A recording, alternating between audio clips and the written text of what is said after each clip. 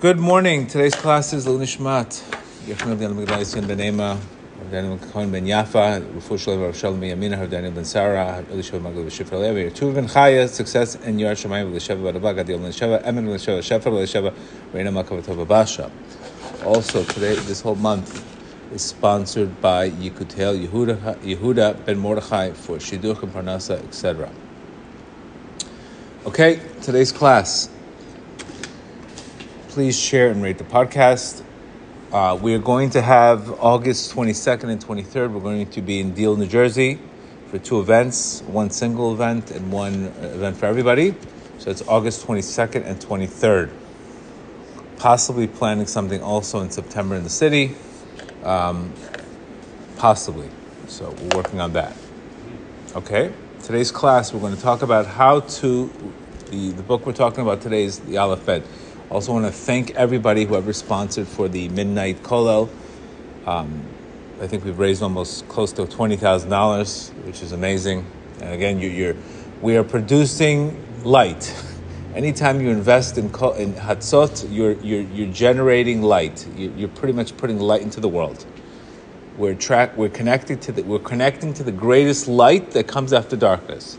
That means the darkest part of the night, Hatzot, which is midnight, the halachic midnight, which is roughly 2-3 o'clock in the morning today, turns the darkest hour into the greatest light in a blink of an eye.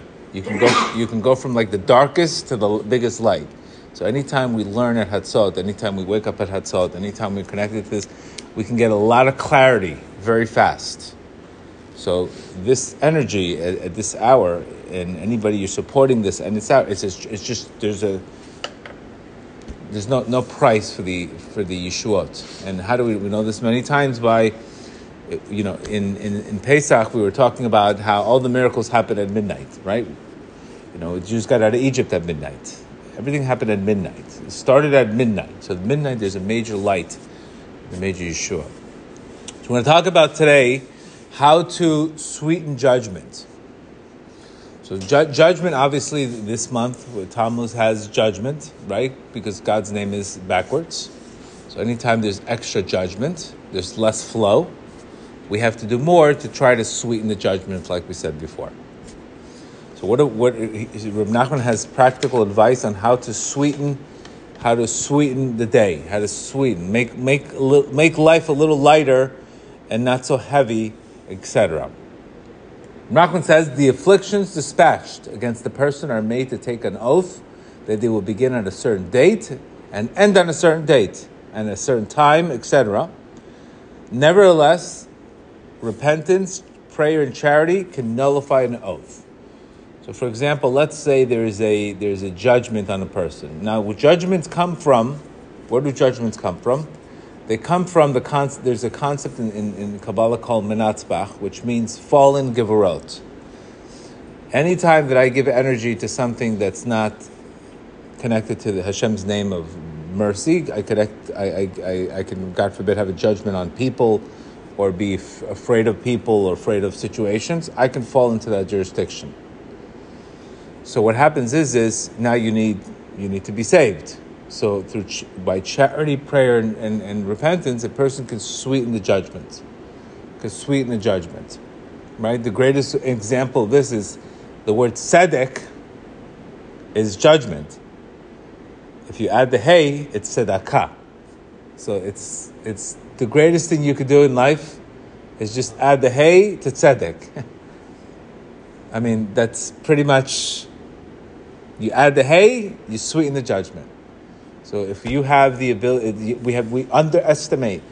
Rav Nachman says when a person needs a lot of compassion, they send him a lot of people to give help, because he needs the compassion.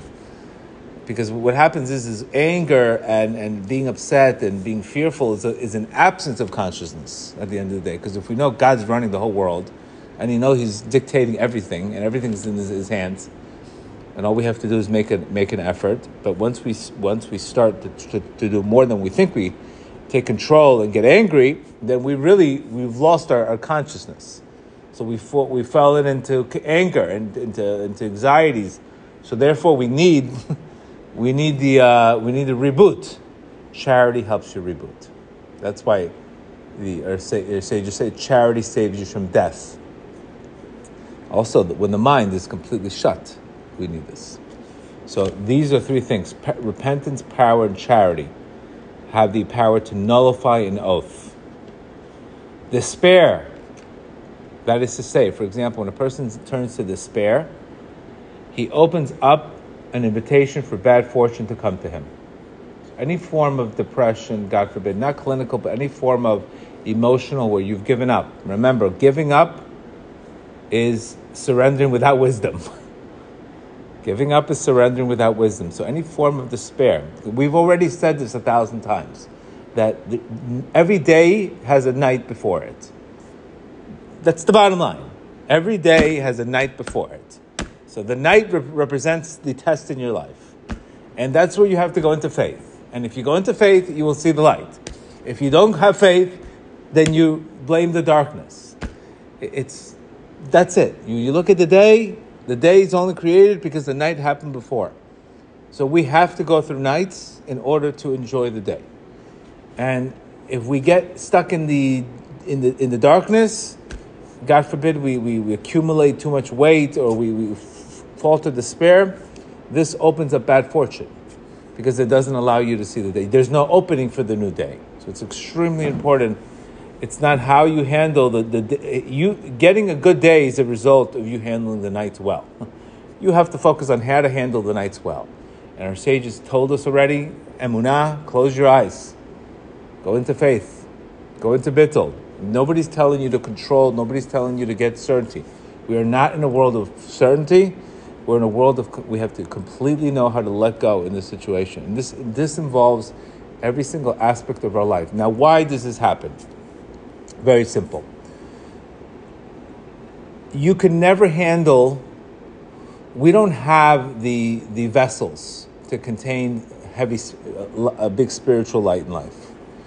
So God has to prepare you for these vessels. And the way He prepares you is through faith. For example, a person to go through, after a person has gone through something in his life and he's become much stronger, he was not prepared for that challenge before. He was not prepared. He couldn't handle it. There was too much light. That new mindset had too much light for that specific person. So that person had to go through this process of going into surrender and going into letting go, going into emunah, in order for him to now have this new mindset. My mindset today is made from a lot of pain. The mindset I have today, which is, thank God, is a winning mindset in a lot of areas of my life where I know I have practical strategy, I know what to do, but that was, that came, I wasn't ready for this mindset. You almost have to be developed. So how you handle the pain and how you handle the situation in life, you get a new mindset out of it. And this is back to Viktor Frankl's concept of when you find meaning, suffering goes away.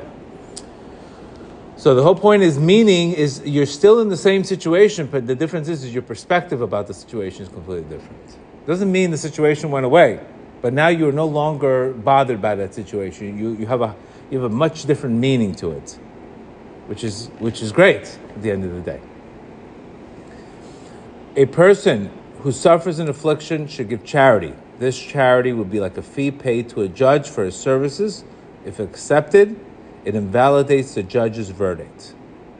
So charity also has the power to do. This is one thing, when you go to Uman, they're constantly giving charity before Rosh Hashanah. Anytime there's judgment, anytime, right away, charity. Sweeten it, because charity invokes kindness, right? And the judgment is coming from din. It's coming from judgment. Whoever goes 40 days without suffering has already been given his share in the world to come. So it's if you've had 40 days straight where you've had no suffering, your time's up. So enjoy the little suffering that you do have, because I don't remember going 4 days without suffering. But if you hit 40 days without, now what is suffering? Question is, suffering could be, we want very minute suffering that we can handle. It could be walking outside in Florida in 90-degree weather. That is suffering. It could be, instead of, forgetting your car keys at home. It could be, Gemara says if you had 4 coins in your pocket and you only got 3 out. That could be it. So that's the little things. If those are little sufferings, you should be grateful. That's why it's extremely important when little things happen to you. Be grateful, because that could have been the decree for the day. So let's say you had something happen to you and that was it. Thank you. You shouldn't want big things. Little things are good, because that means that the suffering came to a little thing. Extremely important. Somebody yells at you in the street and you were supposed to have a bigger issue in life and you got yelled at by somebody. Thank the guy, send him a letter and give him a kiss, if that should be the suffering for the day. So this is why we always say the word, it's an atonement, kapara, it's an atonement. Something breaks on the floor, it's an atonement. Because we realize that it could be a lot worse. Rav Nachman tells us that when people ask you, how's your day, you should always say good. Because if you say this is good, you'll see what good is. But if you say your day is bad, you're almost opening up by saying, you want to see what really bad looks like? This is bad. It's extremely important to understand how heaven works. Because remember, we're not free of sin. And when you do something wrong, there has to be a form of cleansing. All it is a cleansing. It's a cleansing ultimately for your benefit, because the cleansings at the end of the day allow blessings to stay with you. So if you want water and you have a dirty cup, you have to be cleansed.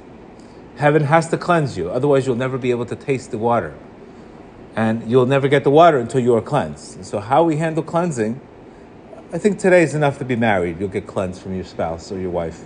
That's enough of a cleaning right there. I don't even think you need to go out. We have to go anywhere else out but in our own households. There's enough of a cleansing there. But we should all hope that we should all help us, that we should see the big picture. Rav Nachman says the 3 things bring a person's sins: a shaky wall, expectation and prayer, and bringing judgment to somebody else. Okay, we've said that before. Those are the 3 things that you can never do. Don't put yourself in a dangerous situation. Dangerous situation could be taking drugs. So when people say people take drugs, I've seen people drop on the floor 6 feet under many times. So when you're taking drugs, things could be laced with fentanyl, things could be taken with, don't think, I just took drugs, it's okay, I'm sober now. You use credits. You have certain credits in life, you can't use them on stupidity. Because they eventually, when you do need the right one, it's not there anymore, because you used it on stupidity. So it's extremely important when you go put yourself in dangerous situations, this goes against future debt. You shouldn't just take it all for granted. There are 4 things that abolish the decree: giving charity, crying out to God, changing one's name, and improving one's conduct. The good thing about the concept of tshuva is great. And tshuva is, again, we spoke about tshuva. All tshuva is recalibrating your consciousness, like Rav Dov Bertinson says. It's just changing the way you look at things. That's tshuva. When a person has a judgment on him, he has a judgment on that specific person. But if you decide to change garments, right? Let's say you're having a bad day and you're not dressed the way you want to be dressed. You can go home, change your dress, walk out of the house like a completely different person, right? What happens? That judgment is on the old person. It's not on the new person. So this is why we should always reinvent ourselves and create everything brand new. So, because when you do that, the judgment's on the old person, it's not on the new person. When they were chasing the O.J. Simpson white Bronco, the judgment was on the white Bronco. If he would have went to a yellow Ferrari, nobody would have noticed him. So we are the white Bronco. The ego is running after you. But you can change cars and nobody will notice you. That is the power of doing tshuva. It comes from the concept of keter. And that's really a decision. I made a mistake. I'm sorry, God, I'm embarrassed. I'm ready to go into the yellow Ferrari. I don't want to be in the white Bronco anymore. So it's usually our stubbornness that doesn't allow us to change. Change is available, but we are very stubborn because we start believing that this is going to be like this forever, and nothing's going to happen. And this is, God forbid, the fight that Rav Nachman brought into the world is the fight against hopelessness and despair, because it doesn't really exist. It doesn't exist because anything in life, there has to be a fall in order for a rise. So whether or not you're falling in any area of your life, it's just it's just the way life works. It's not possible for you to go up. You have to fall in order to go up again, to go to higher levels. It's the way God created the world. Again, just like the night, there's a day. So any attempt to be upset that you're falling, it's a rookie's game already. You have to recognize, okay, here's the wave. We have a wave of drought in business. We have a drought in Shalom Bayit. It's all life is one big beach with a bunch of waves. And when the wave is on your side, run with it. And when the wave is crashing in your face, hang on to it. That's it. That's pretty much like where Reb Nachman said in lesson 6. You're navigating the Aleph in your life. The wave is up. You're running. It represents the higher, the Yud, the Aleph itself is made of two Yuds, upper Yud, lower Yud, and a Vav, which represents God's name 26. So when you look at the Aleph, you're either in the upper Aleph or you're in the lower Aleph. The lower Aleph, you're hanging on to the wave. Upper Aleph, you're running, you're doing as much as you can. And then the Vav is the sliding. Slide up or down. And that's it. It's when you do that, you depersonalize, you don't make things worse than it is. And one of the things that, if you notice, Reb Nathan tells us that the reason why the spies, the mistake they made, is because you could see that the concept was with grapes.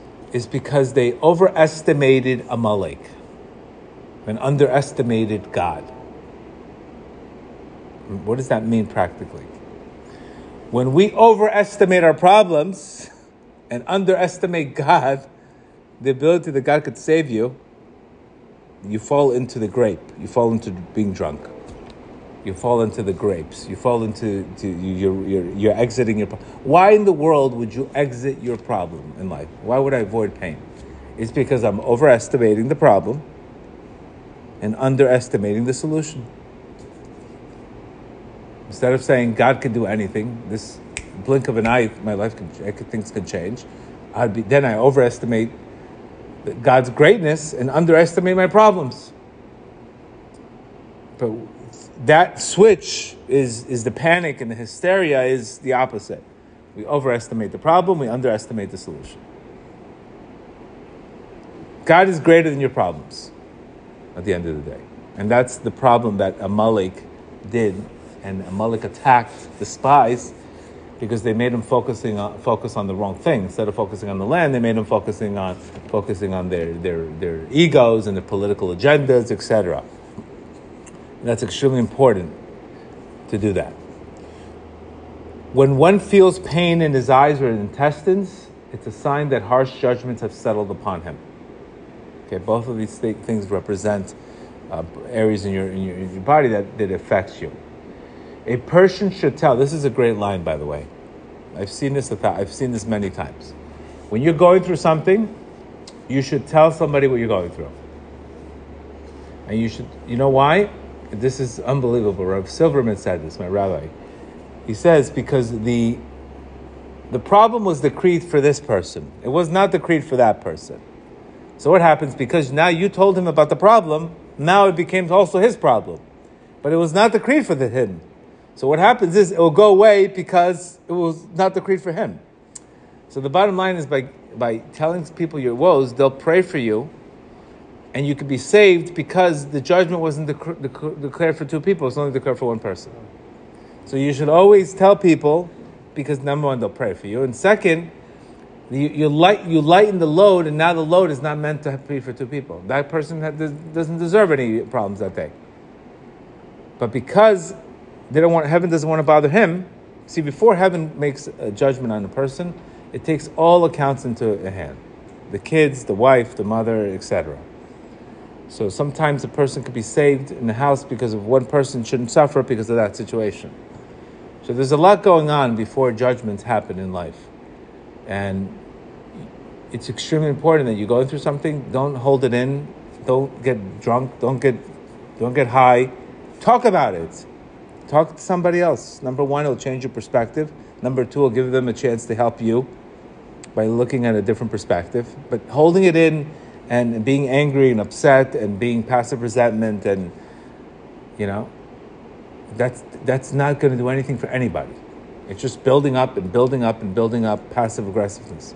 Talk about it, be vulnerable, and you'll see just by talking about it itself, that itself is a relief. Because remember, every situation in life, every distress has a relief.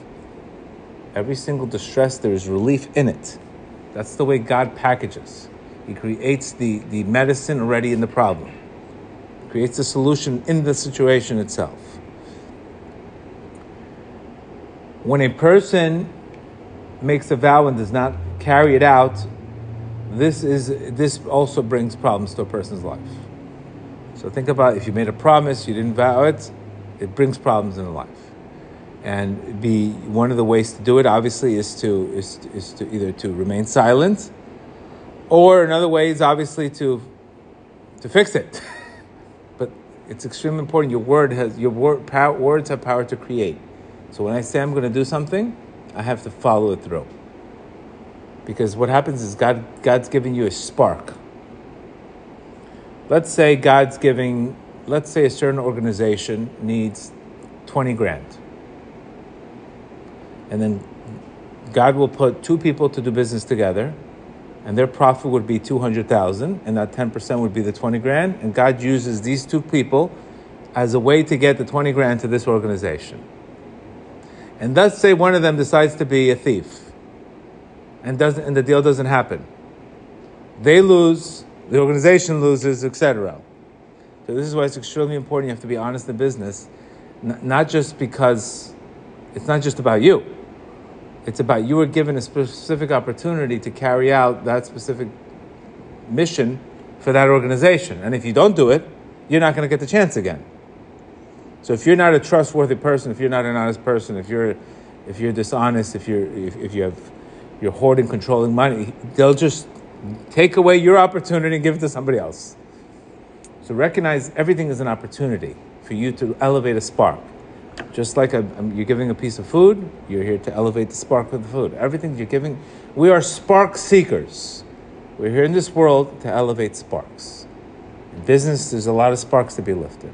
Marriage is sparks. It's all about sparks because we're in this world here to repair the 288 sparks, 288, I believe, from the shattering of the vessels. And all you're doing here is elevating sparks.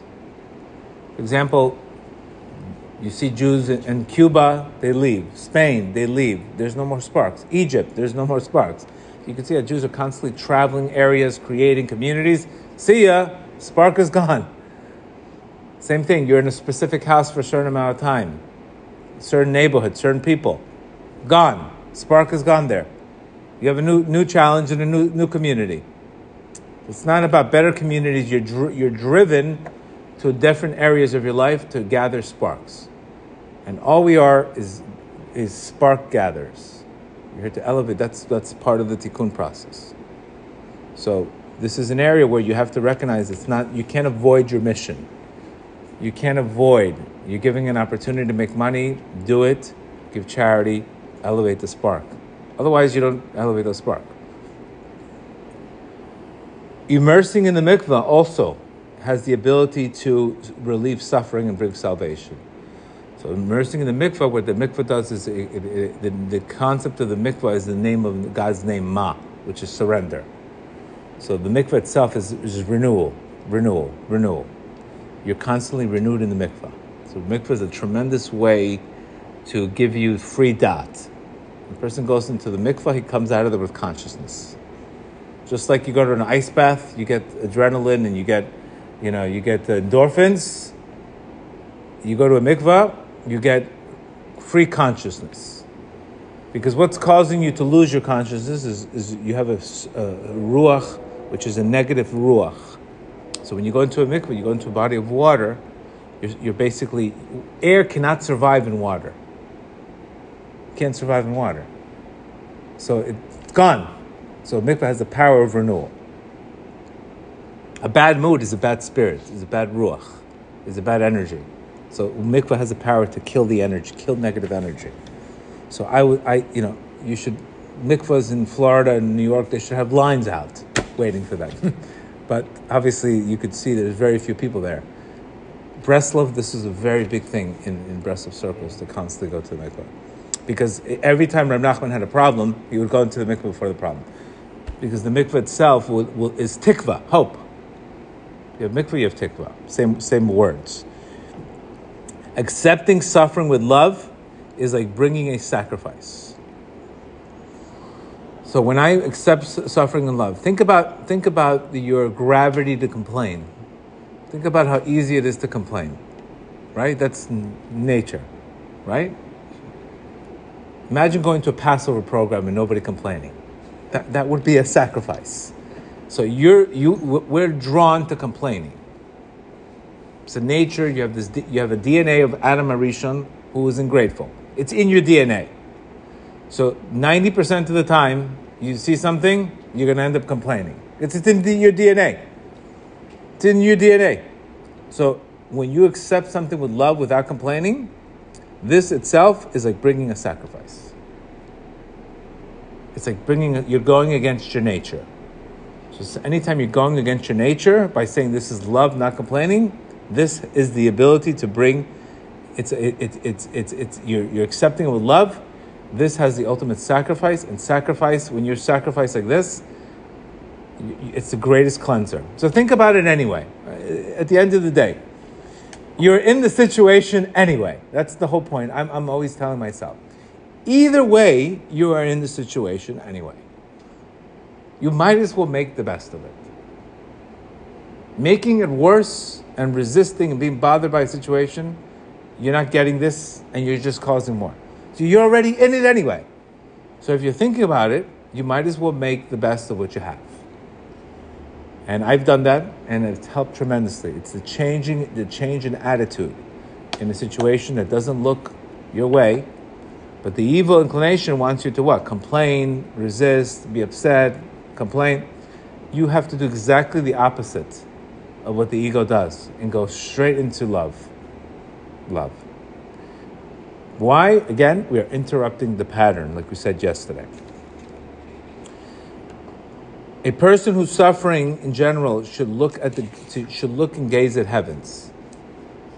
Looking in heavens also has the ability to bring you dat, because the heavens is blue and represents the Tehelet and represents the concept of dat, a new mindset.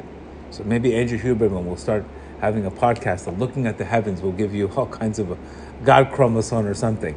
But if we only had the time to bring the science of all of this, we could do it.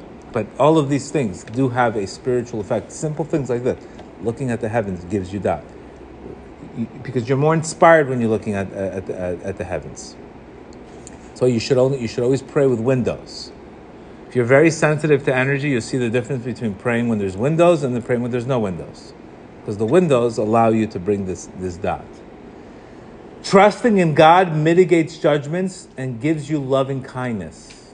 So the reward for trusting in God sweetens the judgments and draws down loving kindness.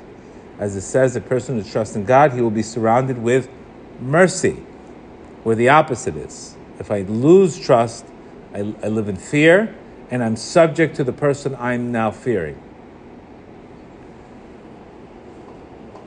When a person has no faith, God removes his loving kindness from him. Think about how many people don't have that loving kindness. They don't feel the loving kindness, right? And they're blaming God for it.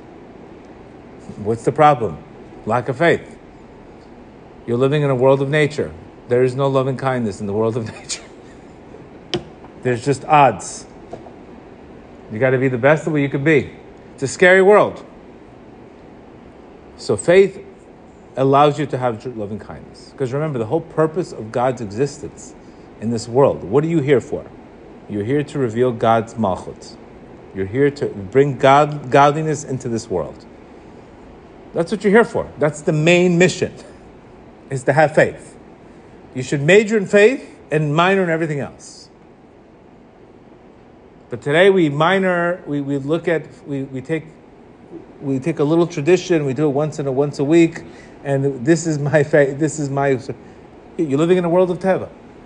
And again, what the world is what the world is. But you want that loving kindness. We always want that loving kindness, and you do that by having faith.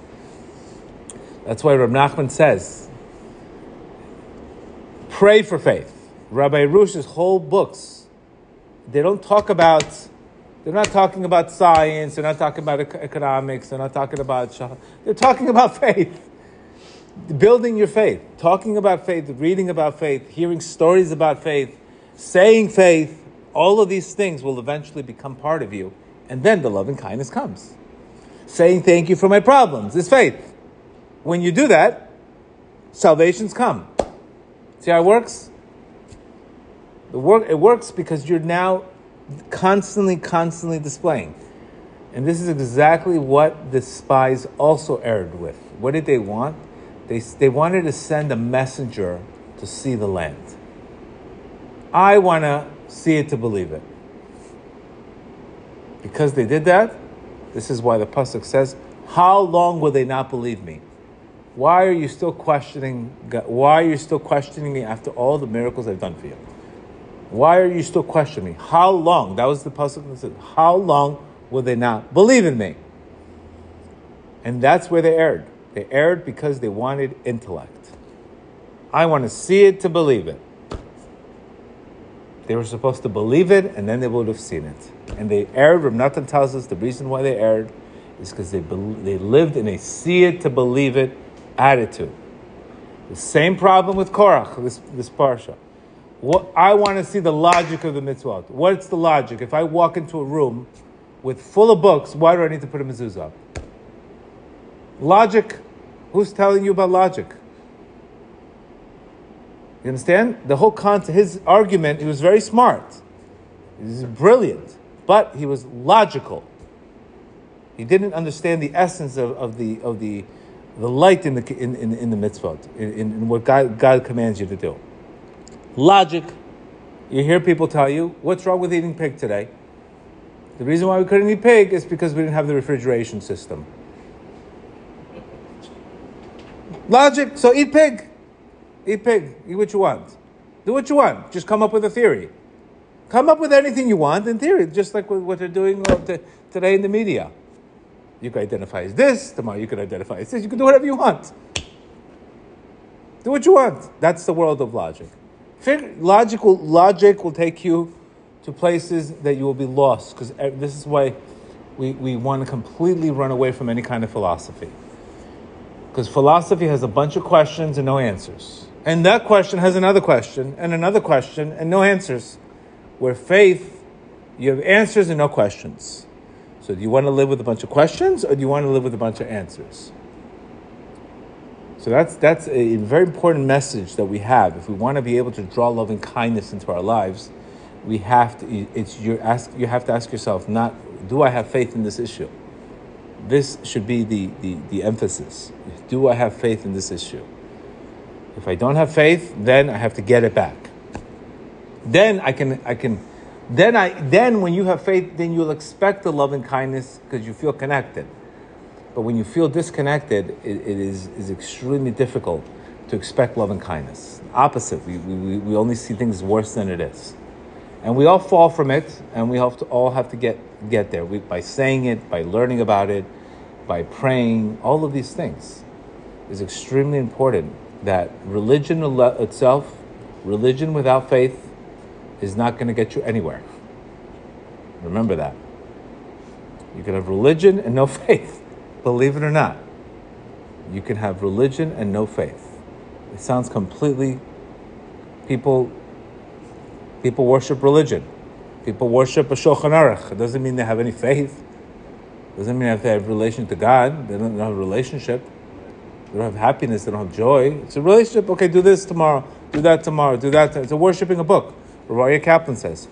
So, like Rav Nachman says, first be happy, then be religious afterwards. The concept of please work on your faith, because if you don't have faith, then you'll see many times where religion alone, it's not enough.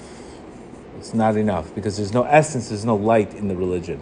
And that's something that I think we've all had a bad taste of it. We've gotten to religious places with no faith, and we're like, what's missing here? How could this be a place of God if there's no faith? Where when you see light and you see energy and you see love and you see people talking about hope and that's faith. That's faith. And that's what Rabbi Nachman emphasized in. He emphasized this. He emphasized in constantly working on your faith, and he says there will be a time where the majority of the world will not have faith. There will be very few simple people that have genuine faith. Very few people. That's his words. Very few people. There will be great amount of atheism in the world, and there will be great confusion, and very, very few people will have faith. So he already predicted this. And that's what you see today. That's what you see today. A person having dat draws down loving kindness. And if you just think about this faith concept, we all want it. I mean, if you just think of Lahavdil Joe Dispenza, and you take this guy Barry Shore, and all these cases where you hear miraculously healing. How in the world were they able to be paraplegic and be healed? How in the world did you able to do that? It's again, being able to go into a situation greater than you feel. Being able to enhance a better situation currently than the current circumstances. Current circumstances is logic. Seeing something greater than what it is faith. That's why faith is not open eyes, it's closed eyes. Faith is closing your eyes to a bigger picture. Seeing everything for the best, but not being able to understand it. Nobody says you have to understand it. They'll say when you believe in it, the understanding comes. First emunah, then yedidah. Emunah has to always come before yedidah. And this is exactly what the Gemara says. This is why the black goats come before the white sheep. There's a Gemara that talks about and it says, this is the order of the world. The darkness must precede the light. This is the way the world works. So any situation in your life, darkness means go into faith, then you will see it. And this explains why at night, how could you read it? We read it every day in the Siddur. At night, I go home, I'm crying at night, and I wake up smiling and laughing. How is that possible? What did you do? How did you go to sleep crying and you woke up with laughter? Heaven kissed you in the middle of the night? It's called faith. The reward for faith is laughter and joy. So when a person has dat, he gets drawn loving kindness. Reciting Tikkun Hatzot is extremely, extremely beneficial and mitigate judgments. So why Hatzot? The reason why is because when you give money, that is considered like an offering. But also, when you give up your sleep, it's also considered like your offering. So giving up your sleep in the pre-morning hours, it's something you're very comfortable for. But when you're giving up your sleep, giving up sleep is like giving away charity. It has the same spiritual rectification because you're just waking up earlier to energy. So that energy allows you to be more clear in the day. So this is why it sweetens judgments. It sweetens judgments because you could see the bigger picture. That's what judge. You're opening up the lights. From the suffering that a person experiences, he can determine and understands what his sins are. God made it measure for measure. He makes the world measure for measure. And this is great kindness. Measure for measure, he makes a person have a problem in a situation where he needs to be fixed. Right? For example, if a guy has a problem with porn, he's going to have shalom bayit issues. His wife will run away from him. Measure for measure, because otherwise he would not understand where the problem's coming from. He has a problem with fear, he's going to have problems in money.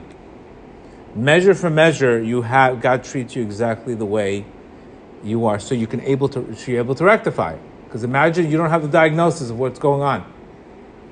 So measure for measure, you know exactly what needs to be rectified. right? Lack of concentration in prayer. It's both of those things. Like this week, I made a few mistakes. I have no idea how I made those two really, really bad mistakes I made. Lack of concentration. I was not mindful. So okay, I have to go back. Where am I not mindful in my life? Do I have my phone out when I'm praying? Am I studying with my phone out? Where's my lack of concentration? But I made two heavy-duty mistakes that they were really hurt. They really, it was not me. But somehow I was not concentrated because I would have caught it on a good day. So that goes to show you that God will teach you little measure for measure exactly where your issue is, etc. Like, for example, if you're not committed to spirituality, then people won't be committed to you. So you could see when nobody's committing to you, that means you're not committing in heaven. Measure for measure, he'll tell you exactly where your issue is. Reb Nachman speaks about that, lesson 104. It's extremely important that everything should be done when we pray. We should always pray for the sake of heaven also, not just for your own problem. Correct? Always say, Creator of the world, we are in this together. This is our problem. This is not my problem, and you're punishing me. No. We want to say, this is our problem. You gave me the slack, so I can come closer to you through the slack. This is our problem. I don't have trust in you. This is our problem. Because if I don't have trust in you, I can't make money, I can't give charity out, etc. If I can't fix my life, I can't get married, my self-esteem, I can't get married, have children, and procreate and bring your consciousness to the world. So this is our problem that I have low self-esteem. This is not just my problem. This is our problem. When you pray like that, you're bringing godliness into the constriction. He will help you find the strategy because it's not just for you, it's for heaven also. Heaven wants you to be married and have kids. Heaven wants you to be trustworthy and be successful and give charity. It's a need in heaven too. It's not just you against him. This is the mindset that when we're kids, we don't know the difference. But whoever tells you that, hey, this is our problem together. Creator of the world, a kid wanting to be clean from drugs. This is not just his problem. It's the parent's problem too. So when you bring heaven as a partner in your problems, first by saying thank you for the opportunity to have this relationship, and then bringing him into the situation, bringing God into the stress, you'll usually come out not only better, but double.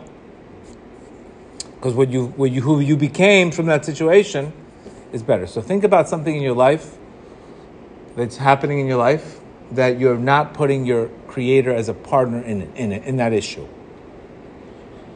And that's usually the reason why you feel so isolated and lonely and not listened to. You probably feel very, very alone, and you probably feel completely abandoned in that issue.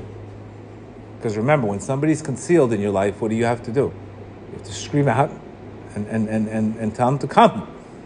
Concealment triggers a cry out from the heart. Abandonment says, you gave up on me, I'm giving up on you. So we have to, extremely important that we don't let our emotions make us believe that we're getting abandoned with this grasshopper mentality. We have to believe that, yes, we're being challenged, but this challenge is coming from heaven, and we're putting you as a partner in distress. So this is why anytime I have a really, really rough day, I will make sure to wake up at Hatzot and start all over. My mind was in somewhere else right away, because we're waking up, our temple is our mindset. And when we walk around with the wrong mindset, it's because our temple is destroyed.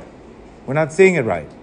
We have to rebuild our temple. So when you rebuild your temple, now you can look at the world and say, hello, I'm here, let's do it. Versus, again, this horrible world I have to walk into, this horrible day I have to walk into, this horrible situation I have to go into. That's going in there with a broken temple. May Hashem help us all that we should all sweeten all judgments. Amen.